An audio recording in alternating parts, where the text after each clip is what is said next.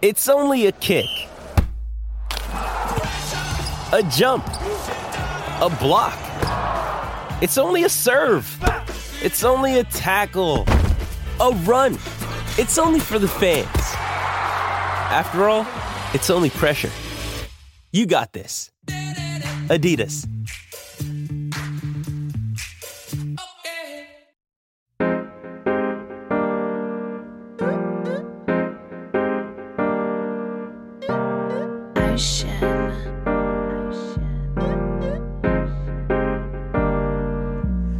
Like a locomotive, sipping, drinking Arizona. Mixtape just around the corner. Did a lot in California. Can't wait to drop this on you. Yeah, they gon' have fun with that. Smash like Songam, and my song's gon' break through like a running back. Hello and welcome to the podcast that is always up to speed with Formula One. My name is Mark Hamilton, and not joining me today is my friend, my colleague, my coworker, my enemy, my neighbor, Mr. Mark Daly. And that can mean only one thing, that this is a continuation of our interview series. So thank you for joining me. Today's very special guest is named Lily K. Herman. I'm sure many of you at home either know her because of the Engine Failure newsletter or because you're familiar with some of the work that she's done outside of the realm of Formula One. Lily is a writer, an editor, a podcaster, and a digital strategist. Her work has been published in Teen Vogue, Allure, Glamour, Refinery 29, Time, Mashable, Business Insider, Cosmopolitan, Elle, and many, many more. In recent years, Lily has become infatuated with Formula One, and today we sit down to talk a little bit about how Formula One came to intersect with her life. We talk a little bit about the Engine Failure newsletter, her finest work if you're to ask me, and of course, her most recent revelation, which is that she is going to be hosting or co-hosting Sports Illustrated's official Formula One podcast that gets started in late June of 2022. With all of that said, we're going to jump to a quick break, but before we do, I'll take just a moment to ask everybody listening at home, if you love our show, if you tune in regularly, if you can do one big favor for us, one big solid, if you use Spotify, if you can give us a rating, it means the world to us. And if you use Apple Podcasts, if you can take a minute to give us a review and give us a rating, again, it means the world to both of us. So with that, we're going to take a quick break. And when we get back, we are going to be joined by Lily Herman. See you on the flip side. Passion, drive, and patience. The formula for winning championships is also what keeps your ride or die alive. eBay Motors has everything you need to maintain your vehicle and level it up to peak performance. Superchargers, roof racks, exhaust kits, LED headlights, and more. Whether you're into speed, power, or style, eBay Motors has you covered. With over 122 million parts for your number one ride or die, you'll always find exactly what you're looking for. And with eBay Guaranteed Fit, your part is guaranteed to fit your ride every time or your money back. Because with eBay Motors, you're burning rubber, not cash. With all the parts you need at the prices you want, it's easy to make your car the MVP and bring home huge wins. Keep your ride or die alive at ebaymotors.com. Eligible items only. Exclusions apply. Welcome back to the podcast that is always up to speed with Formula One. My name is Mark Hamilton, and as we've been teasing for months, for weeks, for days, we've been teasing it on this podcast, we've been teasing it in our Twitter feed. Joining us is the one, the only, the myth, the legend, Lily Herman. Lily, thank you so much for joining us. We couldn't be more ecstatic about having you on the show. Thank you for having me. Technical difficulties and all. So, I'm excited to be here. You know, I think the good news is that 10, 15 years ago, what we're doing would not even be possible, right? Like, we would probably be doing some conversation over the phone with some grainy recording. Like, this is pretty cool. Like, despite the fact that we've got some internet connectivity issues, this is still pretty cool. Thank you so much for joining us. No, I'm super stoked to be here. Thank you for dealing with all of the scheduling and rescheduling. And I swear I'm not that busy or prima donna of a person. It's just been a wacky 2022. Yeah, and we'll get into just why your year's been so busy and so packed. But I think for our listeners, a lot of them probably know you through Engine Failure. And obviously your work, the writing that you've done and the media commitments that you've accomplished over the course of the last 5-10 years are pretty widespread. But again, we usually speak to a Formula One community, and we've done as much as we could to promote a product that you've been distributing now for some time called Engine Failure, which is this phenomenal F1 culture and community newsletter that you deliver almost every single Monday. And I think from our perspective, Daily worked in publishing, I worked in publishing. We know how much work it is to bring something like that together. But maybe for the audience that doesn't know you and hasn't had the opportunity to subscribe to the Engine Failure newsletter, maybe introduce yourself to the audience and let them know how they could follow you and talk about some of the things that you've done in the last 5 to 10 years. Yep. So my name is Lily Herman. I'm American. I'm based in the States. I'm based in New York City. And I have generally called myself a writer, editor, and digital strategist. Of course, now I have to say podcaster. So I get to be one of those people now. But yeah, I've been a career freelancer. So I like to work for myself. I like to do my own thing. I like to have my time be my own. And so I'm always kind of working on any number of different gigs. But my career, generally writing-wise, has been focused on a lot of politics writing, a lot of culture writing, a lot of intersections between pop culture, feminism, what's going on in the political conversation domestically. The list goes on and on. I've also worked on a bunch of other social media things and whatnot. But I'd say generally I'm someone who can get very deep into things, regardless of what that is, Formula One or otherwise. But I will say, for instance, I spent 5 or 6 years being a political opinion writer here in the States during a very interesting time in our nation's history. So I started in 2016 during the 2016 election and kind of did that through the 2020 election through last year.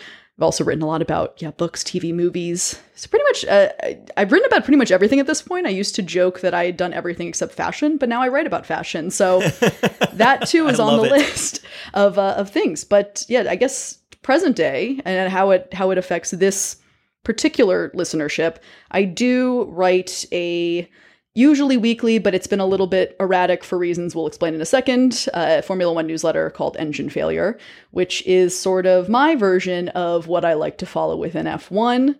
There is a little bit of technical and engineering commentary, but mostly it's a mix of what is the culture surrounding the sport, the drivers, the team principles, all of that. That includes the fashion. That includes keeping track of Carlos Sainz's, his pants, which we can also get into, I guess, and all my superstitions and theories with that, which have not been proven incorrect to date, and everything kind of in between. I see it as a sort of different way to cover the sport than what's traditionally done.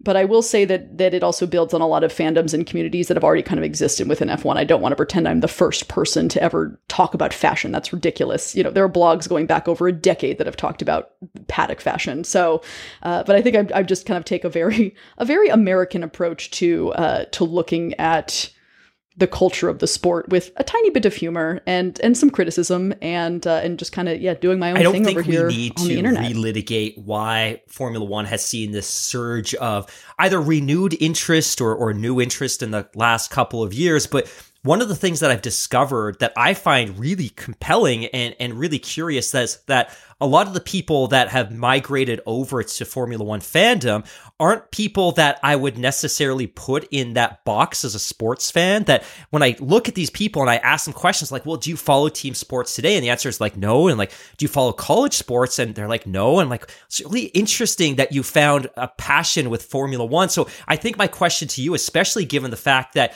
the topics and the subject matter that you've covered and written about and provided analysis about, it's much more dense and much more real in the sense that it affects society in much grander, broader ways. So the question for you is that how did Formula One intersect with your own life and what drew you into the sport? And finally, did you follow any other sports prior to this, or is this kind of the entry point or the entry to sports fandom for you? Yeah, so I think it might be easiest to start with that last question because it kind of contextualizes everything. So as I said, I'm American. I actually grew up in the American South. And for those who are not from the US or don't really know regional culture in the US, which I do not blame anyone, it's very confusing. We have like 18 countries in one. country, which is part of the problem. But, the American South is very much a sports dominated place. And the US is very much into the big four sports, that being American football, baseball, basketball, and hockey. But even hockey kind of depends a little bit where you are in the country. But the American South, very big football place. There is some baseball and basketball and whatnot as well, or not some, a lot. And I also went to a humongous sports high school in the South. So I was surrounded by kind of traditional American sports, did not follow any of them. However, I did follow the Olympics very closely. I'm a huge fan of the Olympics. I also follow a wacky array of other sports. So figure skating, swimming. I come from a family of swimmers. And I also followed the CrossFit Games for a bit. So I can talk to you a little bit about that fandom, which is fascinating. So I do have a history of following sports, just not the ones that most Americans follow. Call me a contrarian over here. And so I have the ability to get into sports. I understand how sports work. I kind of understand how to get into any sort of sports fandom if I want to. But yeah, I like many people in the US found Formula One through Drive to Survive a while ago. And to be completely frank, I know our mutual friend Bert Pinkerton very famously said that Formula One is like Real Housewives, but going 300 kilometers an hour. I always just joke that Formula One is pure camp. It is pageantry. It is hysterical to me. I do love that, and this is why a lot of my friends like it. It's very easy to follow. Whereas American football teams, you're dealing with dozens and dozens of people per team and per position. And that doesn't even include the coaching staff and the support staff and the this and the that. F1 is like, there are 10 teams. There are 20 drivers. There is no, we're recording this right after the NBA draft. There is no draft. It is all politicking and Richie Riches whining at each other and, bitching about stuff. And I love that. like F1 barely pretends it is a meritocracy sometimes and then just kind of shrugs it off. It is not a meritocracy. We aren't even pretending. And that holds a lot of appeal to me personally. So I love that aspect of the sport. I like that it is kind of, and I mean this in the most loving way, it is unnecessary. We don't need to have people doing all of this and doing the uttermost all the time. And yet we do. And it's great. And I absolutely love it. So I think that's, I would say, sort of my entry, my background with sports and sporting things. But I'm trying to remember what the first question was because I got so caught up in the rest. But well, I think you nailed it, which was perfect. Like so many of our listeners, and we call it Generation DTS. Generation DTS was your entry point into the sport because it presents itself as this, I don't want to say reality show because I think sometimes that does a disservice to the audience that consumes that type of product. But I think in a lot of ways, Drive to Survive made the product and the individuals accessible and compelling in a way that they weren't otherwise. Because prior to Drive to Survive, unless you were a Formula One fan and you watched every race and you read the interviews, you probably didn't know a lot about the individuals, and therefore it wasn't really compelling to follow the sport because you weren't emotionally invested in those people, right? And I will say something that's come up a lot, I think, especially from European fans, is the frustration about how there are very valid criticisms of Drive to Survive. I've made quite a few of them in various newsletters. I will say that Drive to Survive is produced and edited the way so much of American reality TV is. And so I'm not surprised that a lot of Americans, even if they are not a really big reality TV people here, they understand the format. They've perused an episode of Keeping Up with the Kardashians. They watched The Bachelor. They watched Survivor 20 years ago when it premiered. So they understand the cadence and what is supposed to happen. And I think that that's also really appealing, is that it's a familiar format, familiar stakes. The way that Drive to Survive, for instance, lays out the quote-unquote characters, right, of the paddock, be it a Daniel Ricciardo, who I say is the driver protagonist of Drive to Survive. We lay out the team protagonist to me is Haas, right? We always will get a Haas episode because we have suffered with Haas for every single season of this show. The fact that Christian Horner was kind of this early quote-unquote character of that show, that I think there's a lot of appeal to Americans. Even if you don't watch anything else reality TV wise, you understand just from living in this nation and being around other people in our culture here, that all just makes sense to me. I don't know. I remember seeing it and being like, this is the most American sports show. And it's just so, it just all made sense. But I think that they're, again, valid criticisms of the show. I understand frustrations with fans who come in through something that is a highly edited product. And at the same time, Drive to Survive has done more for this sport than I think almost any other single marketing initiative at any point in F1, other than maybe when they, our old pal Bernie decided to start airing these races on TV. But like ever since then, you think of things that have really moved the needle with an American audience. Yeah, like we like drama, we like pageantry. People want to claim otherwise, but our major event in this country is the Super Bowl, which is all pageantry. We have people who watch it for the commercials and the halftime show, right? Like, I think, and I don't think that has to be said in a bad way. It's just a particular cultural preference. Like, I know that Europeans, like, they understand it because, they have the World Cup, they have a lot of soccer events, whatever. But like, yeah, like Americans, I think, just prefer certain things, and Drive to Survive kind of hit that sweet spot for a lot of people. And a lot of people who aren't traditional sports fans here, or don't consume sports culture here the way other people do.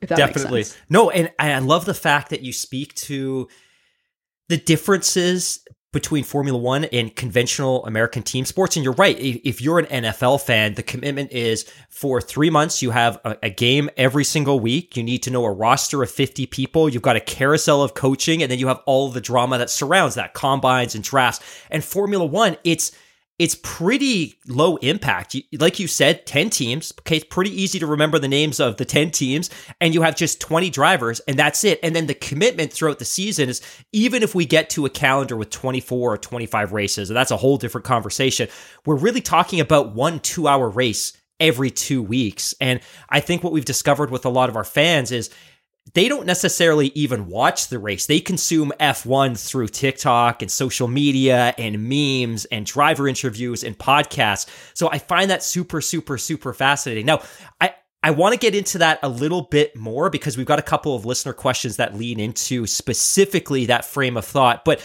I did have a couple of questions for you that are more coming from a personal place, just because I'm really fascinated about this and the fact that you have covered U.S. politics, which is probably one of the densest, most layered topics globally that any writer can be involved with. But you kind of shifting over to the world of Formula One.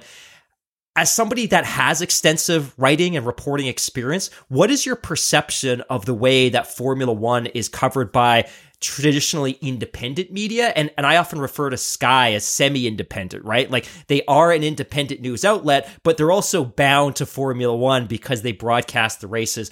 As an outsider stepping in, how do you perceive the coverage of F1? Well, first of all, the thing I find funniest, and this has come up amongst other American journalists who follow even F1 recreationally, they're not covering it professionally, is we cannot believe, a lot of us, just the amount of like, just like, I wouldn't even say non-ethical, because I have issues with like American journalism ethics to begin with, but a lot of the overlap where like you can have an F1 journalist own a company with an F1 driver and an F1 and everyone's just like, that's normal, that's chill. There's so much overlap and kind of weird relational stuff that I find very funky, but again, also hilarious. Like, I wouldn't say I'm unbothered by it, but I'm like, oh, this is fascinating. Like, this is truly hysterical to me.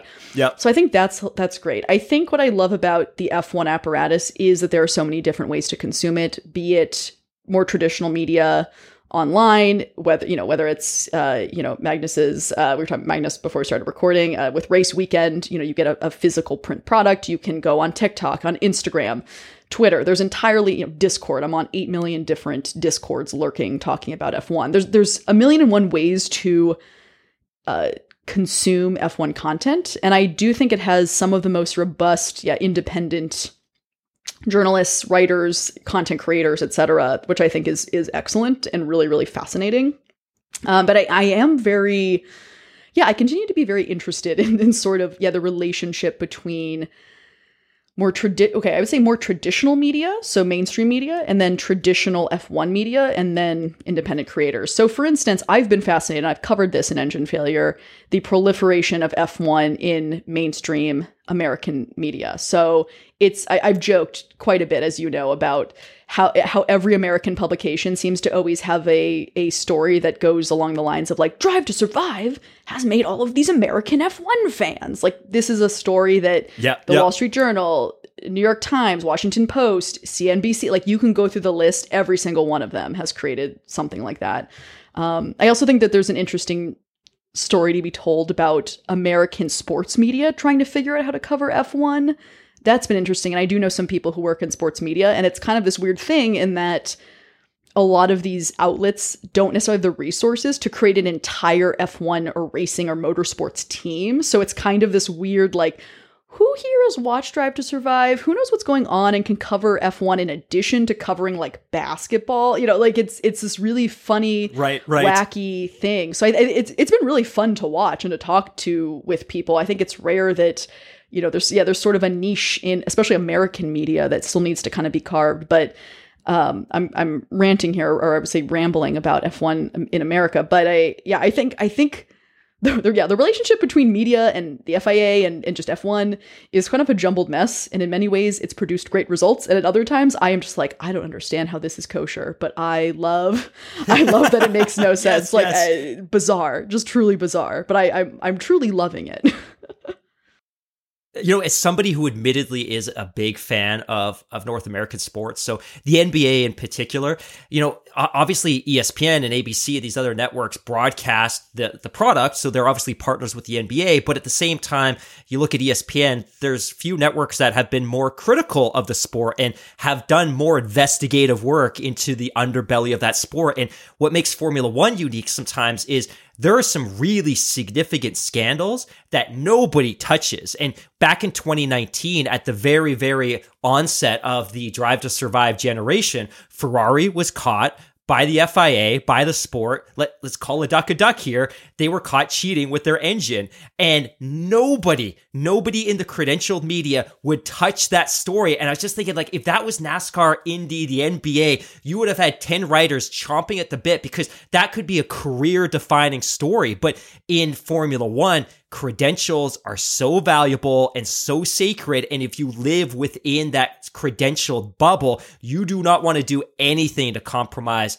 that access. So my question to you is, and maybe this has already happened. If it hasn't, it probably will soon. But if the FIA was going to call you tomorrow and say, hey, here's your credentials, you're good to go for the next year, what are the type of stories, both serious and maybe less serious, that you would be eager to dig into with that newfound access? Ooh. So I'm going to answer your question with an answer to a different question. No, I'm kidding. But here's what I'll say. I have had people say, like, will you ever go after FIA credentials? And I think generally my ethos is I think a reason why engine failure has succeeded is the fact that I'm an outsider, both in terms of I'm an American covering a sport that is largely European. I have this newsletter that's independent and currently free in every way, shape, or form. So I'm not beholden to anyone except myself and my schedule and my motivation. So I don't know if I'd ever want to be credentialed. I'll be honest and say too that I don't know if paddock access is all it's cracked up to be, especially when I see how tight-lipped F1 people are. I'd say they're even more tight-lipped than pretty much every other sport I have kind of followed in my career, again, both personally and professionally. So I'm fascinated by if that would even be worth it to begin with.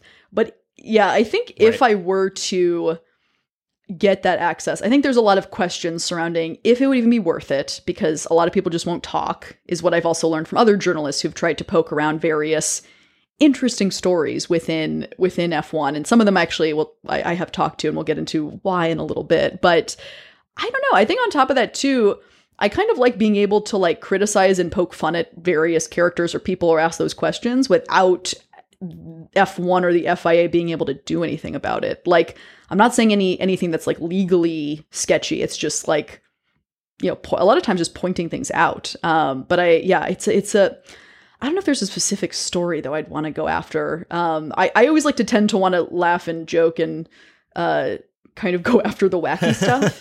But I do think that someone needs to write the definitive what the fuck is going on with Jamie Chadwick's career piece. And it can't just be, and also I was surprised when she signed with Caitlyn Jenner, how pretty much almost no media, with exception, I will say there were some people did this, particularly independent journalists, but how a lot of places did not even go into Jenner Racing, who Caitlyn Jenner is. And I think the context is lost if you're not an American and if you don't if you're not in a culture that is so ingrained in the Kardashian Jenner family. So I things like that where I was just surprised there wasn't as much. But that's the story where I'm like, everyone's been kind of like circling it, but no one quite wants to call a spade when it comes to why Jamie Chadwick's career is not where it probably should be, or at least the opportunity has not presented itself to allow her to showcase if she could really make it to F1. That's I think what immediately comes to mind is I'm awaiting that kind of like expose, What do you think? And obviously we know Liberty's changed the sport in a lot of ways, and it's made the drivers and the product more accessible, both in the sense that they've served up the personalities through a product like Drive to Survive, and they've also unleashed social media, which is something that Bernie was fiercely adamant to lock down and keep out of the sport, because for him, if you want access, you have to pay for it. And he was all about monetizing every angle of the sport. Do you think the media has adapted to the new landscape effectively? Prior to 2017, the media was very, very much in keeping with the Bernie marching orders, but they also didn't veer into the lighter side of the sport. And I think something like engine failure is really great because you're covering and discussing different angles of the sport and different dimensions that maybe traditionally haven't been covered. Are you starting to see F1 media adapt both to the current state of the global society in 2022, but are they also adapting fast enough to the new demographics that are consuming the product? A good question. So I definitely think that there have been excellent journalists in F1 long before Liberty Media. As I've said, there were fashion blogs going back well over a decade, for instance, also like working to talk about the paddock. Like what is it called? Pit Lane Walk. There was a blog that's now defunct that, like, for instance, one of the few photos we have of Sebastian Vettel's wife, that's like a very famous photo. He's wearing this ridiculous scarf and the person tracked down the brand of that scarf. I'm like, that is the most genius journalism I have ever seen. Like A+. I don't want to know what went into that story. But that was from 2010 kind of thing. But I think there's been a lot that's been great to begin with. I will say, yeah, it's been interesting to watch, I think F1 media deal with, and social media too, kind of deal with, not just a massive quantity of fans, but fans coming from maybe different places than traditionally we're seen. And then on top of that, demographically fans that don't look the way that I think when we think of who's like a racing car fan, these, myself included, we don't look like the people who we're traditionally told should be into that sort of thing, quote unquote, right? But I will say that I think some F1 media outlets are not used to being criticized, and some of them, it's very much rightfully so, they should be criticized. And so I think they get a little bit in a tizzy about that because there are more eyeballs, there are more people from different perspectives and backgrounds kind of paying attention. So that's been sort of interesting to watch. And I think too, I think there's been a lot more attention on also who gets access, and not just F1 media outlets, but also independent creators, right? Content creators on Instagram and TikTok and Twitter and whatnot. So it's like, as I said before, it's kind of a jumbled mess, but that also I think makes it fun. And that also means there's a lot of opportunity there. And I definitely am a believer in that. We don't, especially, let me rephrase this. I think there's room for everybody. So we don't have to compete or say like, we can only have X number of ways to cover F1. I'm like, people will gravitate towards what they're going to gravitate towards, but I don't think there has to be a limit on it. And I'm also perfectly fine for obvious reasons with like newer stuff popping up. Also, if it's newer and better, maybe that'll also motivate other things to adapt or pivot or do what they need to do. And hey, a lot of stuff has an audience where, that outlet is not problematic or bad. It's just not someone's cup of tea, right? Like that also exists a lot in the sport where I'm like, there are certain podcasts where I'm like, they sound great. They are not something I'm going to spend 2 hours a week listening to, but like they're doing nothing wrong. So I think there's definitely, I don't know. Yeah, I think that there's definitely an awareness right now that F1 is much bigger than it was 5 years ago, and I feel for people who have followed the sport for, 5, 10, 15, 20 plus years and are maybe a little weary of like all of the newness and the change and the this and the that's, because I get that can be very jarring. So Yeah, I don't know. I think also, like, especially in America, the club of people who have watched F1 prior to maybe 2017, they are like there are some stalwarts in there, you know, like, especially to be an American F1 fan, you have to be hardcore. You're waking up, depending on your time zone, anywhere from 4 to 7 a.m. to watch these races, you know, like, or I would say even American, like North American fan. Like, you have to be, as you know, like, in it to win it, to be into F1. So I think that also, you know, that's a pretty hardcore group over here. And that kind of bleeds into also like F1 media and what they want to consume and all of that.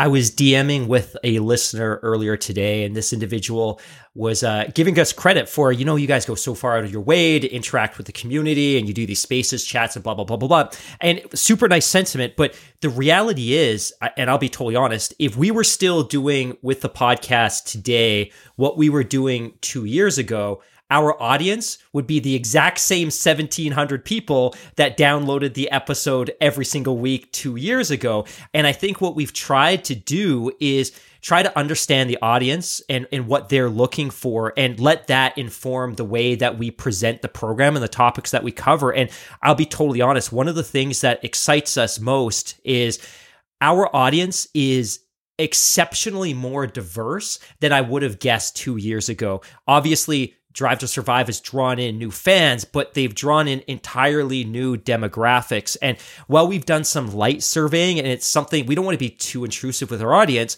you know, we know that about 50% of our downloads are women, and that is fantastic. And that's something that's super exciting, but it's also fundamentally different than it was 2 or 3 years ago when, you know, our audience was probably 80% male. And the other thing that we've discovered as well, because obviously when you're hosting a podcast, is you get some pretty good insights into where those downloads are coming from. And we know that about half of our downloads are coming from the US, and within the US, there's some pretty surprising places. But we also have a huge contingent of listeners in the Middle East, in the Arabian Gulf. And I think sometimes Formula One's criticized that, hey, you're putting races there and it's just a vanity project for those governments and a marketing exercise. But the number of fans in the Kingdom of Saudi Arabia and the UAE and Oman that listen to the show and reach out and are engaged surprise us. And this is something that's really, really cool. So we've allowed our audience to inform the way that we present our show. And for us, that's been helpful, but I think that's not always going to be effective for everyone else. So one question before we take our first break, and I kind of want to this will be kind of the last media related question based on your expertise in that space. You know, Formula One has, and this is one of the things that actually makes Formula One unique and maybe even special, but it has a pretty dark underbelly in terms of scandals. Obviously, we can talk about Spygate and Crashgate, their close affiliation with tobacco companies, and the fact that they bankrolled the sport for 3 or 4 decades, and even recently questionable sponsors like the one that Haas was, well, the last 2 that Haas was partnered with. From your perspective, do you think some of these scandals, at least the more recent ones, particularly with Haas, are they self-inflicted?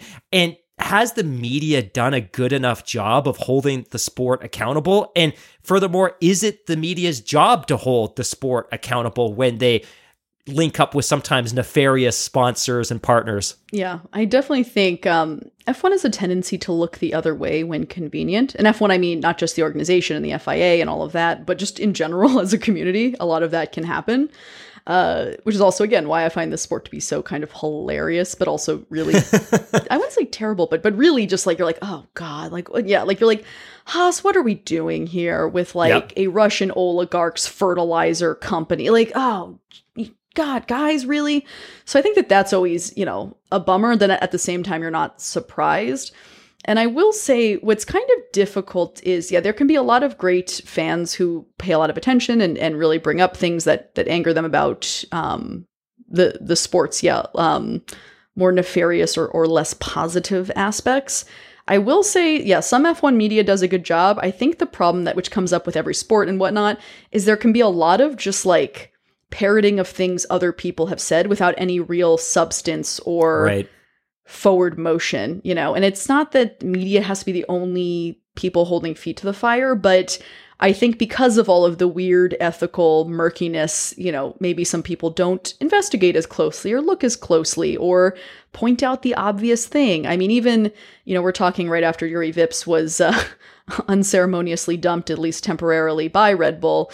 A lot of outlets sort of really kind of skirted around a lot of the main issues there and just kind of either reported the straight facts or really just kind of said he was let go. So I think that's sort of an interesting problem that continues to exist in the sport is not quite wanting to take anything head on or not knowing how to, or just, it really depends also on what the quote unquote scandal is. Like, I think there's a big difference even between Haas's 2 recent sponsorship scandals. There was sort of a weird, funky hilarity to the whole Rich Energy thing. Like, there are so many layers that are so ridiculous, but in kind of a cheeky way, or you're just like, what the hell happened there? Whereas Uralkali seems a lot more nefarious, and really, especially given the current events and the current situation of the last couple months, is just a lot darker and a lot more there in terms of you just being like, oh, God,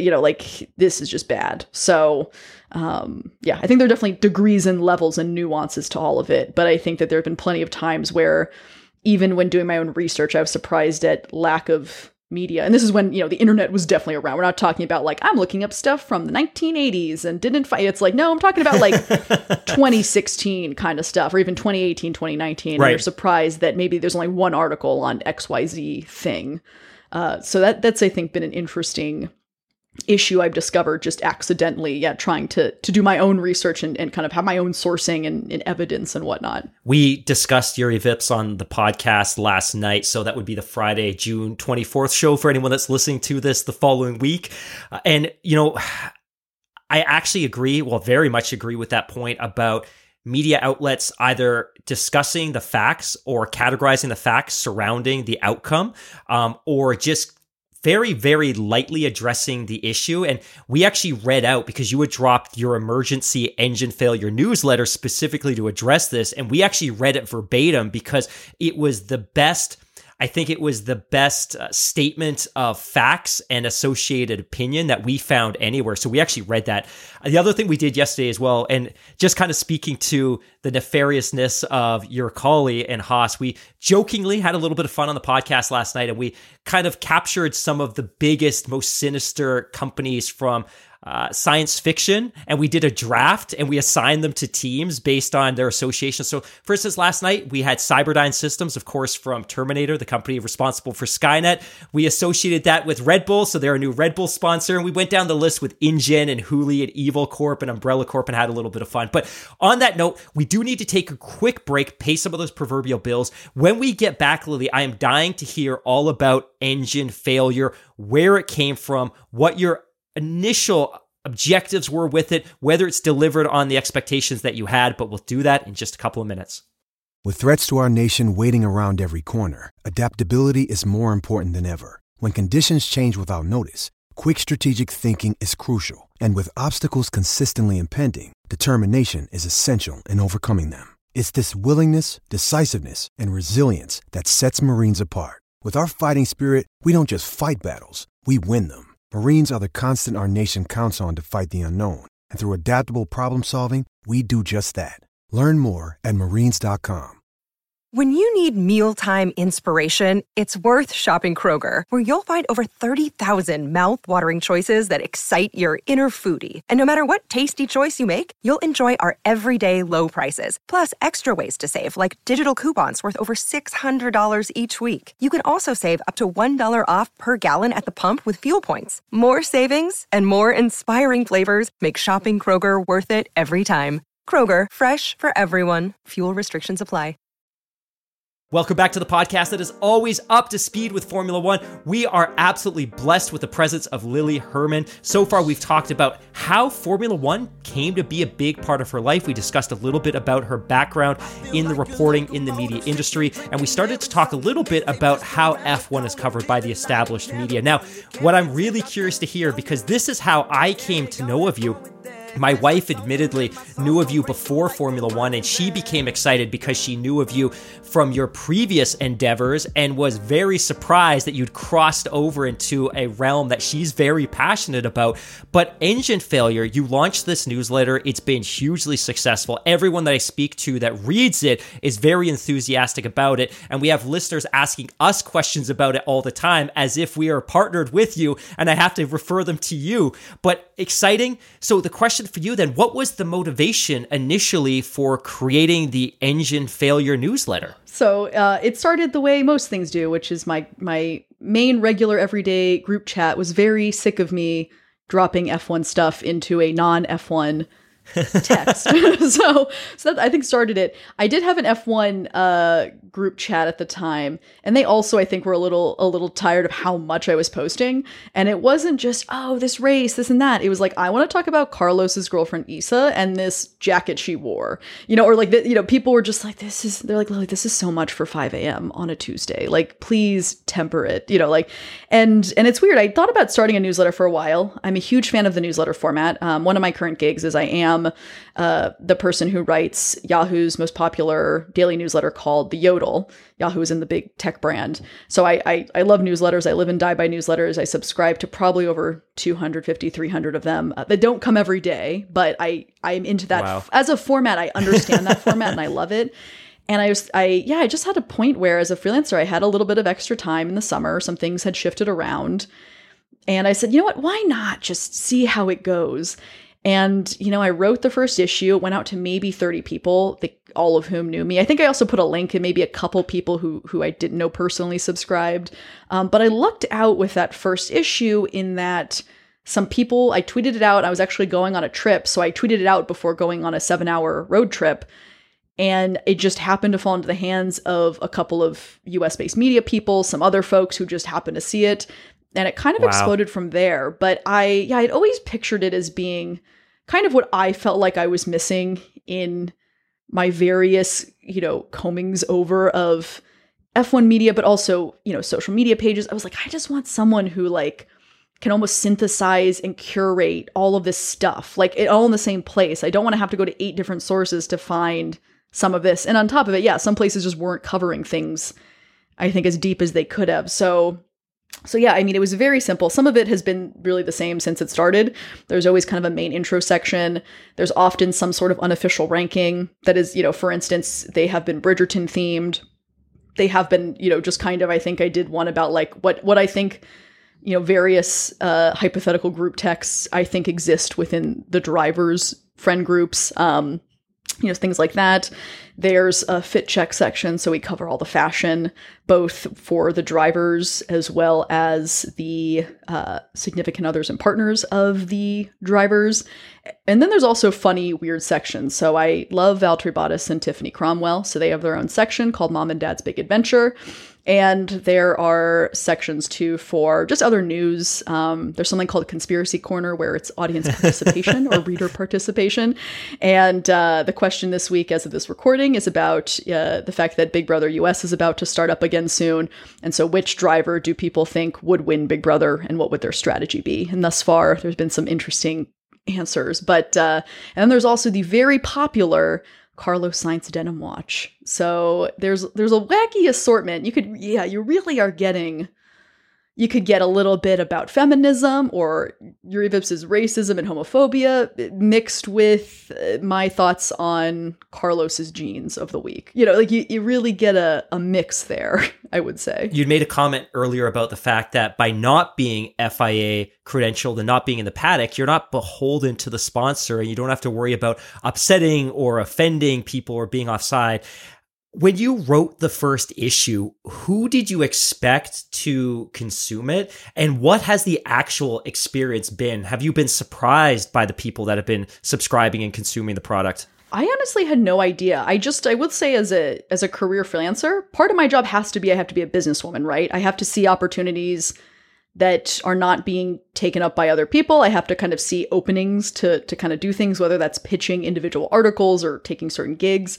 So similarly, I was like, I know there's a market for this because I'm not finding it. And I know if that such a thing I'm looking for existed, I would find it, or someone I'm friends with would have found it by now. So in the form that I was conceiving it, I never want to pretend that I'm the first to talk about any of this stuff. But yeah, so I really had no idea. I will say what has surprised me amongst the fan base is, one, a lot more men subscribe than I thought would. I'm not surprised that more men also unsubscribe, because I think they quickly find, if it's not their cup, if it's not people's cup of tea, they figure that out pretty quickly. Even though like the sign up form also tries to make it pretty clear what the vibe is of this newsletter. But I've been surprised by that and how many men have been very passionate about things like the Carlos Sainz Denim Watch, and not just like the hard hitting stuff. I would say too, I mean, I'm not surprised because I'm queer as well, but there is kind of a really strong queer contingent that follows this newsletter very closely. So that's been interesting. Yeah, I didn't really have expectations. I had no idea. I knew going into it, I was entering into a beat that was so out of left field compared to what I'd done previously that I just kind of said YOLO and did it, which seems to be a general theme in my life. And I think all of it has kind of been a surprise. I didn't expect it to be, really catch as quickly. So that was a little bit stressful, but generally people have been great, really supportive. And if people, it's a dictatorship in the sense that if you don't like it, I'm all for listening, and mistakes can be made and whatnot, but like, it's my newsletter, you're not paying for it, so if you don't like it, like, that's fine. I hope you find other F1 media that speaks to you, and if you like it, like, let's keep having a good time talking about how Bridgerton relates to Formula One. So Originally I subscribed both on the recommendation of some friends and because of my wife, and it was coverage of F1 that I didn't know I needed. And, the timing for me was perfect because when you had the outcome of what we saw in Abu Dhabi last year, it felt like the entire F1 world was existing under this really dark umbrella, this dark cloud, and it felt like everything was doom and gloom. And all of a sudden, this kind of tribalism that maybe didn't exist before, or maybe did, but it's been amplified by social media. It suddenly allowed me to look at Formula One through a different lens and find the great things about the sport and the human things about the sport. And to be honest, the Engine Failure newsletter kind of got me through some of those darker months in the winter. So I've come to appreciate it and look forward to it every single week. Based on your experience so far, what are the topics that have been the biggest hits, that have resonated with people the most, and that have gotten you the most positive feedback? People do click on a lot of controversial links. Like, the most recent issue as of this recording that's come out was talking about Yuri Vips.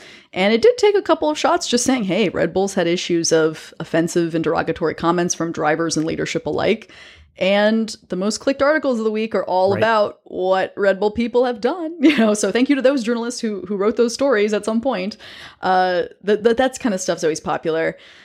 I'd say it's also always, there's a section called Other People Talk, which is just my roundup of links, basically. And people always like wacky, weird stuff. So someone had dug up on Twitter Lance Stroll's bar mitzvah photos on it was his photographer's website from a decade ago. And so like people were clicking on that like crazy. There are certain drivers and wags people like, so no matter how many times I've mentioned Daniel Ricciardo's girlfriend, Heidi Berger, anytime I link to her Instagram, that's the most clicked thing. And I'm like, is it just that people like didn't pay attention? Is this just all new subscribers who are clicking on it? But there's a lot of intrigue around that. And even, I'd say too, anytime a wag wears something that's affordable and I link to it, like Heidi had some bag that she bought on Amazon recently, and people were clicking on that like just wild. I was like, I didn't realize this was going to be such a, it's a cute bag, but I was just like, okay, I guess we all want to dress like Heidi. So it really depends. But I will say people tend to generally link on to certain like stories or conspiracies or whatnot. My latest ongoing beef is with Bottega, the fashion brand, because every single fucking wag has the same mini Jody bag from Bottega.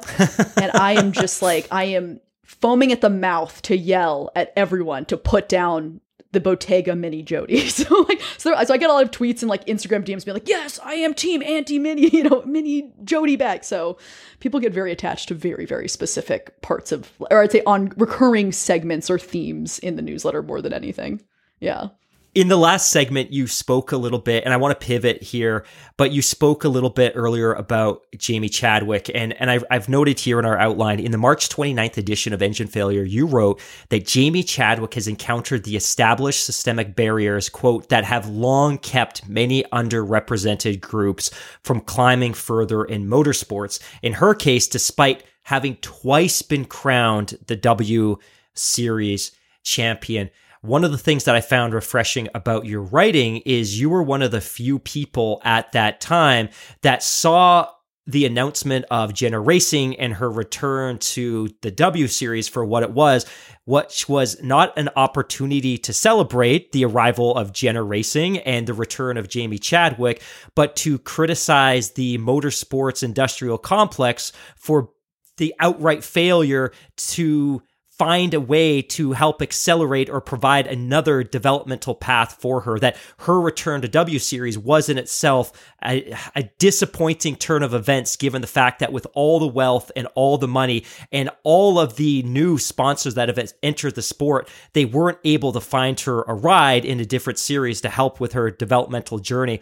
From your perspective, was her return to the W Series an indictment of the motorsports industry? Oh, absolutely. I just think she's, out of any, particularly amongst women drivers, she's one of the most clear-cut examples where you, again, I'm not saying that Jamie Chadwick, should make it into F1. I think the problem is there's been such a ceiling put on her career in many ways that it feels like we're never going to know. Yeah, there's a lot of coulda, woulda, shoulda, and a lot of questions surrounding just what caliber of driver is she? Because we've seen a lot of great stuff, but because there doesn't seem to be a forward path, we don't get to see more, right? And if you're her and you're stuck in this never-ending cycle of the W Series and whatnot, which there's been plenty of, I think, good things about the W Series and also a lot of very fair criticisms of the W Series as a concept. Yeah, it's just sort of showing to me, if this driver who has shown that she is head and shoulders above much of the competition that she's against in her current kind of place in motorsports, why is there no clear-cut way for her to level up? And a lot of and there's so many sponsors and teams and whatnot that are quick to talk about how amazing she is. And my sort of thing is, well, where's the dough? Where's the money? Because as we know, this is not a meritocracy. And as we've learned from in America from, the lean-in girl boss, Theranos, Elizabeth Holmes era, nothing really means anything unless there's money and sponsorship and whatnot behind it. So yeah, the platitudes and whatnot can only go so far.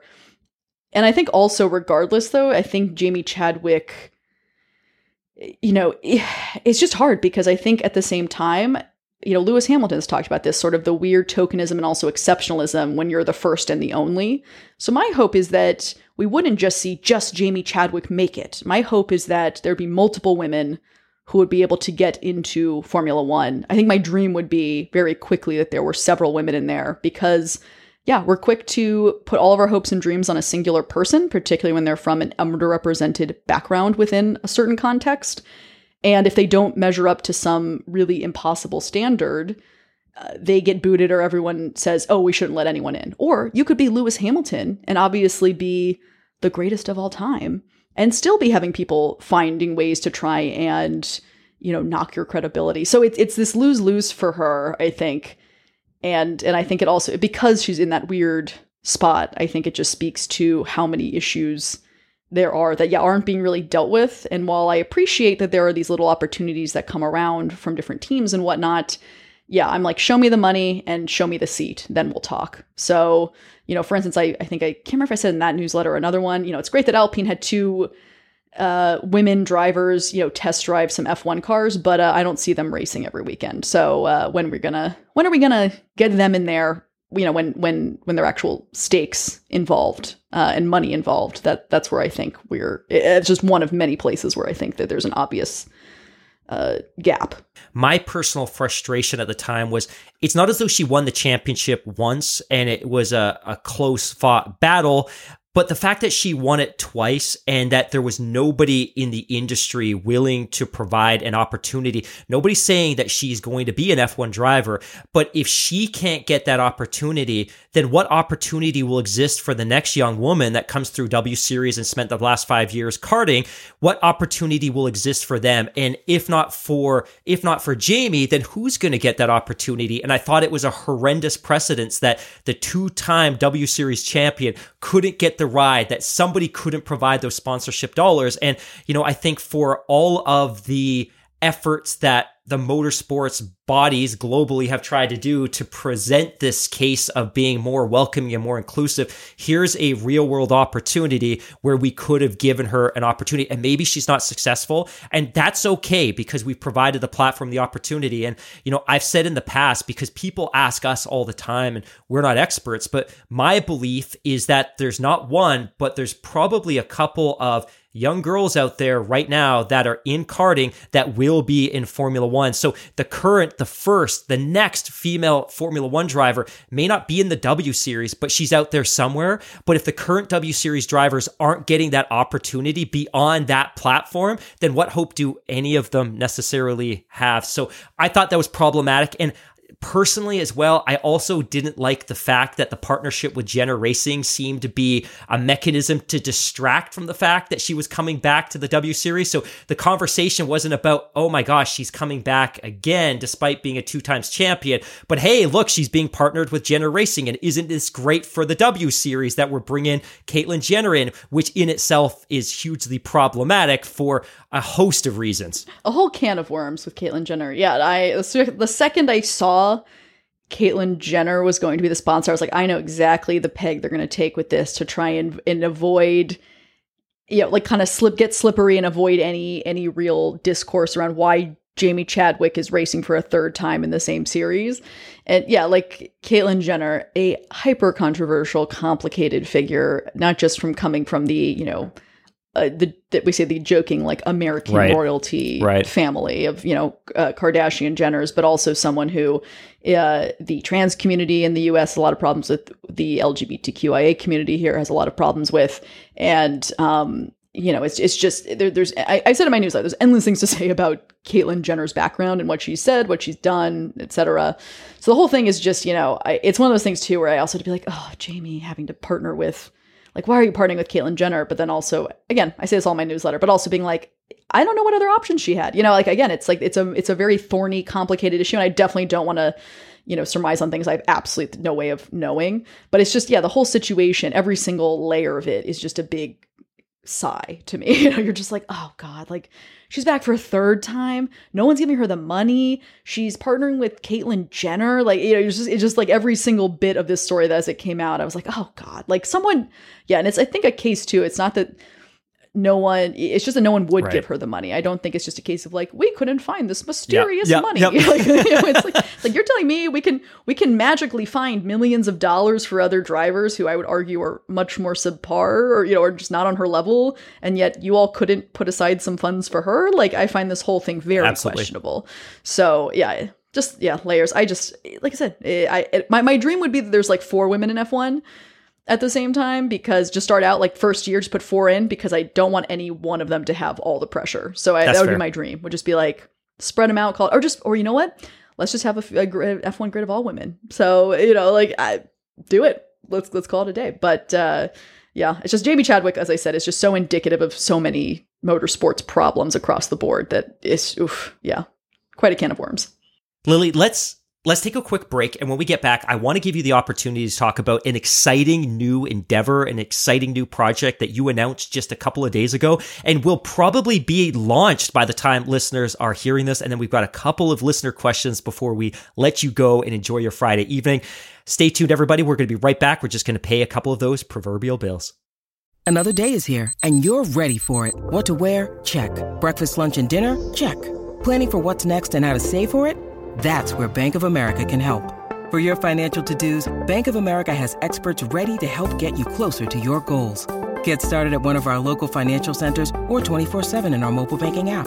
Find a location near you at bankofamerica.com/talktous. What would you like the power to do? Mobile banking requires downloading the app and is only available for select devices. Message and data rates may apply. Bank of America N.A., member FDIC. Welcome back to the podcast that is always up to speed with Formula One. If you've been listening to the podcast, you know we are being joined by the legend Lily Herman. Lily, on June 20th, you announced a brand new podcast from Sports Illustrated Studios and iHeartRadio called Choosing Sides Formula One, a show that promises to quote unquote dive deep into the sport. What is the origin story for this podcast? I know it's been in development for a while. How did this project come to be? So there's a difference between how it came to be and how I came to be part of it. But yeah, it's a very exciting thing. I will say I first got, it was already in development early last fall when I essentially had a friend who said, hey, will you talk to this guy at Sports Illustrated Studios? And 101 Studios is the other kind of major part of this. Just about, like, you have this newsletter, like, talk to them for 20 minutes about, like, weird F1 gossip. And that sort of slowly snowballed into, hey, do you want to be part of this? And then, hey, by that we mean, do you want to co-host and co-produce it? So I sort of found myself in this interesting spot. I will say it is, the F1 part of it will be kind of a limited series here. It's one season, 15 episodes. It's going to be part of a larger kind of way of looking at sports that are not as popular in America, but we're starting, or they are starting with Formula One. But essentially, Choosing Sides F1, very simple premise is that it will be me, and my co-host is Daily Show with Trevor Noah comedian Michael Costa, and I am taking him, when I say complete Formula One newbie, I mean it, through F1. So we will be journeying through every single team and driver on the grid, and at the end of this, Michael is going to choose who he wants to support to kick off his fandom in the sport. And I will say, it's interesting. Some people have asked, like, well, is he gonna only support one? Like, what's the deal? And I will say it definitely is a journey. Michael, before recording this, we were very clear he did not watch a lick of Drive to Survive, had never seen a race, could not tell you a single driver on the grid. So we really, when I say newbie, I do not mean some sort of person who watched all of DTS and then claimed they were new to this. Like, he is truly, at the start of the season, has no idea what Formula One really is. We have to explain the differences between an F1 car versus a NASCAR, versus Indy car. It's completely new to the sport is my point. Michael Costa, as you said, probably known to most of our listeners as a well-established correspondent for the Daily Show, is, again, as you mentioned, your co-host. Why Michael? What was the appeal? Was it that he obviously has a great presence? He's a well-established member of the media. He's got a great personality. Was the fact that he had no background in F1 one of the key motivating factors to integrating him into the show? Yeah, I think those are definitely two of the reasons. I think something else that's a very fun fact about Michael is he used to be a pro tennis player. Not a very good one, in that I think he was ranked like 800th in the pro tour. Like, he was not good by his own admission. This is what he has said.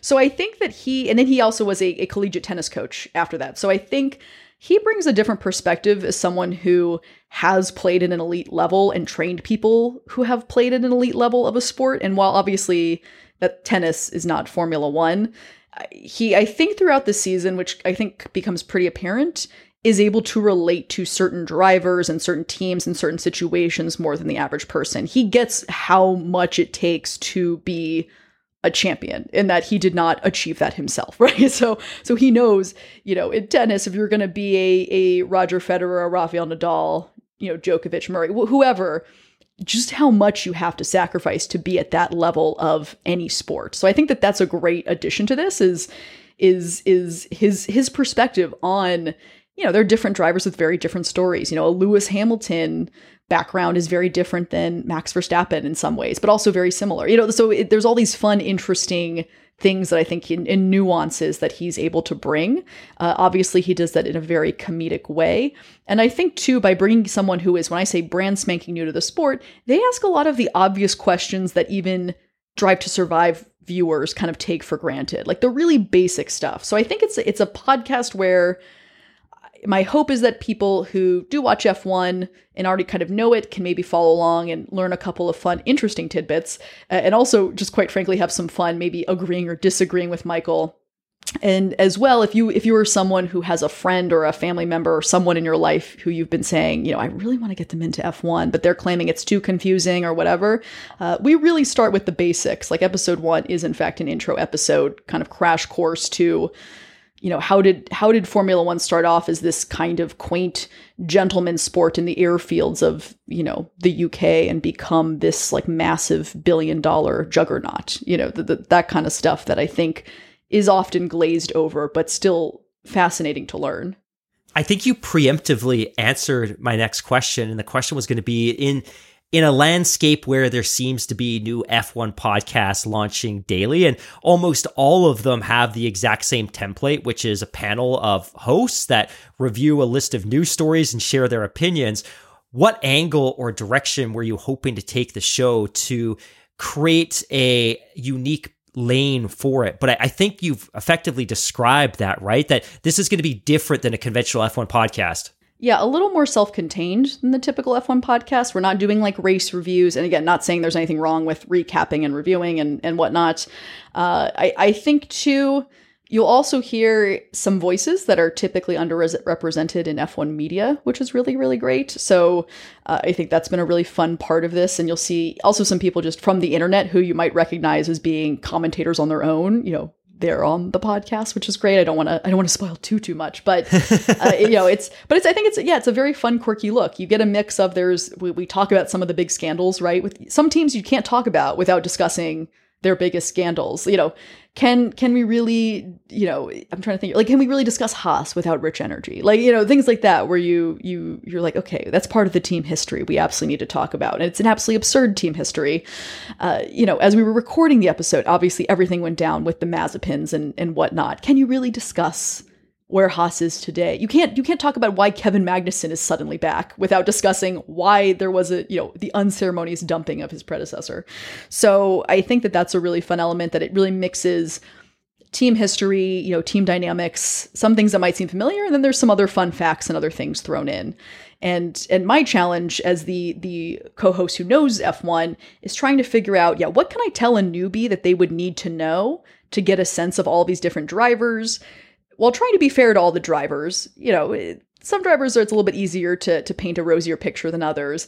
And then also doing it in such a way that's accessible to that person. Because, again, there's a lot of stuff we take for granted, a lot of terminology, a lot of insider baseball stuff with F1 that's just not going to appeal to someone who literally didn't know what an F1 car looked like before venturing into this podcast. Knowing that a lot of our listeners are probably going to be very keen to check this out, I have two questions. One is, when does it launch? I know there's a trailer up now that a ton of people have checked out, including my partner who listened to it minutes after it came out.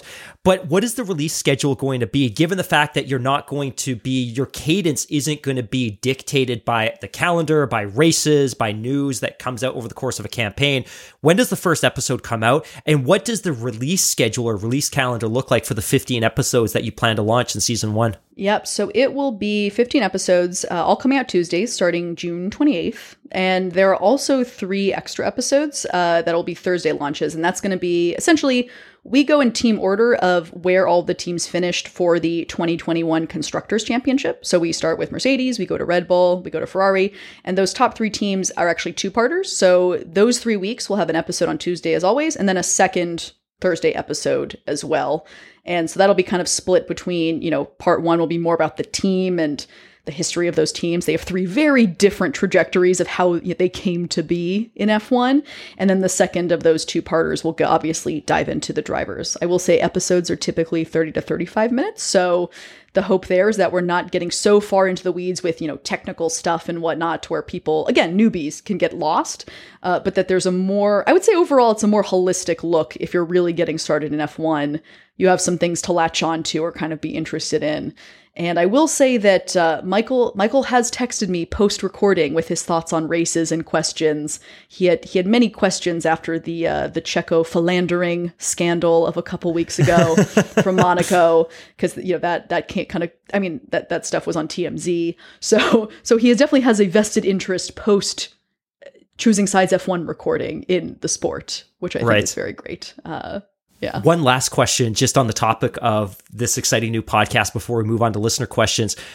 Obviously, you go into this project with a certain understanding of what the work's going to be required and how the process is going to look. But what did you discover as a surprising or challenging aspect of trying to put together an F1 podcast in a country where this sport typically hasn't been dominated and typically hasn't been a part of the national conversation? Yeah, I think there are a couple of obstacles. One, obviously you cannot cover everything. And so, I already anticipate there will be some people who will be upset that I left out XYZ things about this team or this driver. And it's like, I'm sorry, if it were up to me, I'd have 18-hour episodes, explaining everything about Lewis Hamilton's background all the way to him running an Instagram account for his dog. That was up to me. That's what we do. But we can't do that. We're not contractually obligated to do that. And moreover, I think iHeart would not be very happy with that. So I think that was a challenge, was just trying to figure out what to fit in. I think on top of that, like I said, I have my own driver preferences or things I'm a little bit skeptical of and whatnot, but kind of, the podcast is not unbiased, but it definitely, I had to say to myself, okay, how do I present the great and not so great parts of all these different drivers? What stuff do you put in versus leave out? Everyone's gonna have different opinions on what's important about any driver, right? Regardless of if you like them or don't like them. So that was definitely a challenge.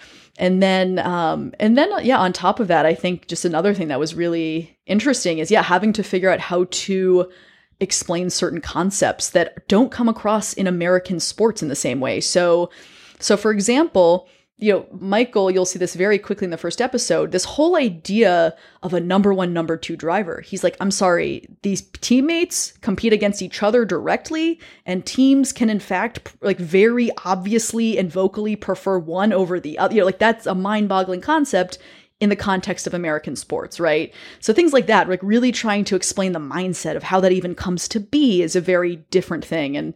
And so that was definitely, trying to figure out, okay, how do I explain this? Especially when it's just so ingrained and normalized in my mind. And then how do I do it in a way where someone without that context can kind of at least get into it or see how it's going to affect all of the teams we talk about in different ways, right? There's a big difference between Ferrari's two drivers in that relationship versus Red Bull versus Mercedes, the list goes on and on. So a very wacky set of circumstances and obstacles. Lily, before we let you go, are you cool if we take some listener questions? Yes, let's do it. Okay, so the first one, this comes from Zach St. Clair, and the question for you is, can you please ask Lily what her strategy has been as Esteban Ocon's top secret glow up stylist? Okay, admittedly, I know Zach. So hello, Zach. Okay, here is my hot goss. I am just telling everyone, Esteban Ocon and his team are making a big PR move. The second I saw that Vanity Fair spread where everyone made sense in it to be there except for Esteban, I knew this man is on a mission. He looked like a cult leader in that spread, and I loved it.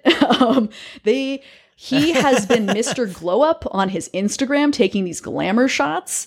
Lately, he has mentioned to GQ that he is hiring a stylist. This man is trying to make a move right now. So that I won't even say I'm promoting. I'm just saying that if there's anyone on the grid, I'm saying watch this space when it comes to the PR of that driver. Esteban has made it very clear publicly that he wants to become that next level guy. He doesn't just want to be a driver. He is okay entering a little bit more of that public space, which I am fascinated by. But like I said, as soon as he was in Vanity Fair, I have no idea how they made that happen, but it was a very smart move on his team's part. Reza Amani asks, Lily, are you going to keep publishing Engine Failure after the podcast starts? Yes, I actually think it's been pretty erratic publishing, in part just between the podcast and I still am doing other freelancing. So my hope, though, is that now that a lot of my work with the podcast is done, I mean the active recording and the research and the episode stuff that goes into that pre-production and production, my hope is that I can go back to being weekly with some bonus stuff thrown in whenever I just feel like I have more things to say. Sarah asks, And I like this question, to be honest. And this is something I was alluding to earlier in the podcast when we were talking about the different ways that you can be a fan and the different ways that you can consume Formula One. But she asked, what does it mean to be a Formula One fan? Are there certain norms that you have to fulfill to qualify as an F1 fan? I definitely think that you can do whatever you want and be whatever type of fan you want to be. I will say, I think there are different responsibilities for different types of fans. So if you're newer to the sport, I think it's important to understand that there's going to be stuff you just don't know. And that is totally cool. That's part of that's the fun and excitement of being new to something. So being curious and just saying like, okay, I'm new to this. I'm not going to know everything. That is okay. I will go learn it, but I will not presume that I am like the be all end all of the knowledge of this fandom or this thing. And I think if you're an older fan, and I don't mean older in terms of age, just in terms of duration of being involved in that fandom, being able to say, okay, newer people are just not going to know things. And at the same time, there might be things where I have to pivot my thinking and my knowledge or whatever to a new era. So I think that it's less about there's a prerequisite amount of stuff you need to know and whatever. I'd say it is helpful to know that there are 10 teams and 20 drivers, the basics, but I'm never going to go after someone for not knowing what a double diffuser was. Right, it's just, right. I don't really care. I could argue that I'm not going to, if anyone ever says something like that, I'm like, well, do you know the Carlos Sainz denim theory? Because if not, you can't be a real F1 fan unless you're paying attention to Carlos's bottoms for 4 days a week during a race weekend. Like that could be a really important part of fandom to me. So yeah, I think there's a lot of flexibility with it. And I think it's great if anyone consumes anything F1 related, be it they just watch a race or two, they follow some Instagram accounts, whatever. But I think gatekeeping gets very old very quickly, and it's often meant to keep the same kind of groups out as other sports and just other, I think, fandoms in general. So speaking personally, and I think our listeners will probably not appreciate me saying this, but the Sunday Grand Prix are becoming a less and less important part of my F1 fandom. There's just so many other things about the sport that I find more compelling now and interesting than even the Grand Prix. And in the past, you would wait 2 weeks and everything would build to that moment. But there's just so much to talk about now and so much to consume that I don't need the Grand Prix as that ultimate moment of satisfaction for being an F1 fan. And a couple of days ago, my wife and I actually got a text message from our son's godmother. And it was interesting. So she's 22 years old, university student taking business classes. And she's just like, hey guys, I think it would be a really cool personality trait to be an F1 fan. Can you teach me how to be an F1 fan? And I just looked at that and it's like, there's so much to unpack here. The fact that in 2022, a 22-year-old business student in university decides they want to be an F1 fan. Like, what is the reason for that? Like, why is it suddenly compelling? And then this next question is actually hers for you, but her question building on that is, can I be a fan of just a driver? Do I have to root for a team? And do I have to watch every race and qualifying session? I say you can absolutely root for however many teams, drivers, and whatnot you want. I think what's fun about F1 is people often root for many people. And then on top of that, just even if a driver is not like their favorite, they'll still want them to do well or succeed. So I think that that's great. I think there's also, what I love about F1 too? I mean, this goes for many sports, but there's all these mini storylines, right? Like, for instance, you could not really care about Haas, but you could really want Mick to finally score points in F1, right? Or, you're like, can somebody just get, Lewis Hamilton back on the podium? But this is prior to, obviously, the Canadian Grand Prix. But, things like that, you can pay attention to, and that still kind of, quote unquote, counts. So, but yeah, I say you can like as many things as you want within the sport. I know some people, who are very casual about watching races and whatnot. I mean, again, in America, we're watching a lot of stuff here very early in the morning when things are in Europe, especially. So, I have friends who work kind of wacky jobs and have to work during the time races are on weekends. So, it's like, I'm not going to tell them that they aren't fans just because they haven't watched every race or whatnot. Also, like, I think the race in Japan is at 3 a.m. my time zone. Like, I don't really know if I'm going to watch it live. Like, I'm dedicated, but like 3 a.m. is kind of a no man's land. So like, you can't even say like, I'm going to stay up a little late like I did with Australia and watch at 1 a.m. Like, what, 3 a.m.? Like, so I think I don't know. I think you can do whatever you want. And I will definitely, at least I personally will not be one to tell you, you are or not a fan. Now, if you were to claim that you were the biggest fan and you're like, I have never seen a race ever, like even, pre-recorded and watched it late, then I'd be a little more like, okay, that's an interesting take. But, other than that, I'm really not gonna gatekeep anyone on it. Michelle asks, and I think this is probably the perfect question for you, but she writes, in the past, if you wanted to be a writer, a reporter, a TV, radio personality, you had to have a lot of luck and a huge break. Today, anybody can create any type of content and reach a huge audience almost immediately. How do established media companies compete, and have a lot of independent folks found success without being connected to an established media company? So I think a lot of media companies are actually doing fine. Even if they're not doing great. Like media in general is a dumpster fire. And I think that doesn't matter what country I'm talking about, just complete pandemonium. Right. Especially though I can speak to American media is a mess. But so they're still doing well, right? Or they're at least got it on lock. But I do think that there is a shift we're seeing in, a lot of media places aren't paying contributors or paying them so little you can't make a living out of being, for instance, an F1 journalist. And I will say that, we are seeing just in general in media, and particularly, again, speaking to American media, a proliferation of independent creators and writers and whatnot. But I will say for every one hyper successful creator or writer you see, there are thousands who are just not doing anything or not making it. So that's, I think, important, is just there's such a quantity and very few make it.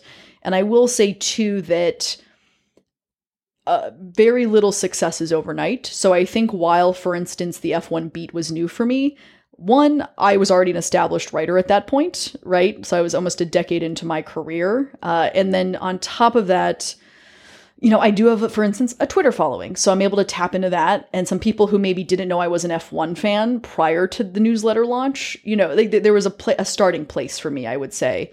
So I already had a little bit of a platform to be able to pull from, even if most of my followers were not following me for race car content. There were some who were maybe intrigued enough. And on top of that, too, as I said, I've networked a lot within media. I just happen to, catch the attention of other media people pretty quickly, and that can really, really help spread something. So I think it's a complicated question in that anyone can start something, but in the words of a former internship boss, used to say, if you build it, they will not come. So it takes a lot of time to get going on anything. I'd say 95% of the time. We have one last question for you, and it's a bit of a two-parter. Jen asks, what are some of the best schools and programs for preparing somebody to become a writer or a reporter? If you were starting over from high school, which path would you take? And secondly, and this is the one I'm probably even more interested in, if you could personally crash the romantic dinner of any driver and their partner, who would it be and why? Oh, I've given so much thought to that second question. So you'll have to remind me of that in a second because I will have thoughts. But career-wise, I did not grow up wanting to be a writer. When I was maybe very little, ironically, and this is a story I tell in almost every interview I do, when I was in 10th grade, I had an English teacher who told me I was a terrible writer and put giant red X's through an essay I turned in. I still have the essay because I am a petty bitch, and someday this will in fact come up. So we've seen it. My mother hates this teacher. My mother has probably put a hex on this woman for the rest of her life, and we don't even know about it, kind of thing. So I did not grow up wanting to be a writer, and I didn't have any professional writers in my family, so that wasn't a career aspiration. I didn't know that, the media I do didn't exist right when I was born. So it was a very wacky career. I went into college hilariously wanting to be president of the United States. I joined student government and realized within 2 weeks I absolutely hated student government. I remember very vividly that we were having a 45-minute debate over if our dining hall should have more red lettuce or green lettuce, to which I thought, this is absolutely not what I want to do with my life. And obviously, as any American can attest, there's a lot more at stake than the type of lettuce in a collegiate dining hall. But I just very quickly realized that was not for me. And I did have some lucky breaks in that, for instance, I joined Wesleyan at the time where I went, Wesleyan University in Connecticut, not to be confused with Wellesley, which is where Hillary Clinton went. But Wesleyan had a very, very robust campus blog at the time. At its peak, had over 300,000 visitors a month, which is wild for a campus blog. And there was a guy at the helm, Zach Schoenfeld, who is now a very respected and well-known journalist as well. He does a lot of different culture and stuff, and specifically music. But I caught a bunch of lucky breaks in addition to working very, very hard. So I think, yeah, there's a lot of, I mean, speaking into the US, there are a lot of journalism programs, be it Medill at Northwestern or Newhouse at Syracuse, that have journalism programs. I think, though, I kind of went the anti-journalism program route, which has been very, very different and fun. So you can definitely get into media without going to one of those journalism schools. Yes, they can help you make connections and whatnot.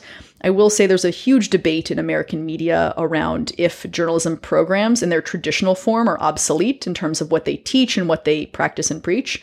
I was actually a Capell journalism fellow at Wesleyan for a year. So I taught a class at Wesleyan on digital media, which was basically, this was several years ago, to basically say that everything they teach in a lot of traditional journalism programs is bullshit. So my point is it's a lot of hard work. And even if you go to a journalism program nowadays, that doesn't guarantee you anything. So I would say the good news is, you don't need to get into those programs to succeed anymore. I wouldn't say the bad news, but the hard news is that it's just a very difficult industry. And I don't know, I think if my 18-year-old self found out that I was hosting a race car podcast for Sports Illustrated Studios, she would have some questions as to what the fuck went wrong. A real pivot to fortunes there for 18-year-old me. So I think the good news is you can kind of do whatever you want. But yeah, it's just a really rough time. I don't know if I do. I don't think I do it any differently, though. I really don't. And I think I would have ruffled, again, keeping with my very mavericky American spirit, I would have ruffled at kind of the traditional, very rigid and kind of BS nature that is presented in a lot of traditional journalism educational environments. From what I've seen and heard, I don't think it would have been for me. I think I would have really struggled. So, and then to answer the question about crashing a romantic date. Okay, I thought about this endlessly, and okay, my friends know this. My eventual dream is to use my newsletter to pick like a blind date to go on with a driver and wag. That is like my dream. I will let you know if this ever pans out, but I have a couple of options here. One, I would want to go on a bizarre outdoorsy date with Tiff and Val, right? We all know this. Any reader will know. I don't even like coffee, but I will drink some espresso beforehand. We'll go on a bike ride around some Finnish countryside and then drink a gin-based tonic afterwards, because as we know, Tiff and Val have a gin line. It is not available in the US, but if someone wants to ship some to me, that would be excellent for journalistic purposes. Second, I think I would like to go shopping for new pants for Carlos with Issa. And Carlos will be with us, but he'll kind of trail behind us while me and Issa chat. Of course. And the guys can kind of hang back while we do that, because we need to burn the white pants and the blue chinos that Carlos owns. And then and then I think I'd want, I had a question, a conspiracy corner question once related to like which driver pairing you think would like succeed in an escape room or something. But I feel like there's a couple of couples that would be very, very chaotic. Like I feel like Alex Albon and Lily He would be a chaotic, fun couple to do an escape room with. Like something weird like that. I'm trying to think if there's another couple where I'm just like, yeah, there's a few couples that I'm also just perplexed by, where I just want to sit and listen to them talk. Like I want to see what that dynamic is behind the scene. But I think Tiff and Val would be very fun and outdoorsy. I would not be able to keep up with them, but like it's a dream world where I would keep up with them on the bikes. And then Carlos needs new pants, so that's what we're Lily, doing. I think this is the perfect note to wrap this podcast up on. On behalf of myself, the podcast, the community, Mark Daly, I cannot thank you enough for taking the time to join us today. Obviously, we wouldn't let you go without giving you the opportunity to let our listeners know where they can follow you, where they can find your work, give you the opportunity to kind of remind people when the podcast is going to be launching and what platforms they can find it. Yeah, so you can find me, I'm on Twitter at LK Herman, K as in kangaroo, and I'm on Instagram at Lily K Herman. Thank you, people who took other usernames so that I cannot use them. I will say Engine Failure, there's a link to it in my Twitter bio and elsewhere on the internet. I'm in the process of building a website. I own the domain, so it will eventually live at enginefailuref1.com. Let me double check that before this goes up on Sunday. I was meaning to build a website and then got a little bit busy producing a podcast. So Engine Failure F1. Yeah, that's kind of mostly where I live. I will warn you, as I warn everyone, that my internet presence is a lot of discussion of books, particularly romance novels, and particularly Bridgerton and Heartstopper, as well as a lot of punk pop and other random assortments of, politics and whatnot. So just so you know what you're getting into. But I look forward to hearing from more of you. I'm always happy to talk about the dreaded, cursed Bottega mini Jody bag and other conspiracies. Thank you so much for having me. Thank you so much. For everybody listening at home, thank you so much for joining us once again. If you want to give us a follow on Twitter, you can find us at Scuderia F1 Pod. And as always, we would be greatly honored if you could take the time to give us a rating on Spotify or a rating or a review on Apple Podcasts, or even better, both. Thanks once again. We'll speak to all of you again soon. Bye for now.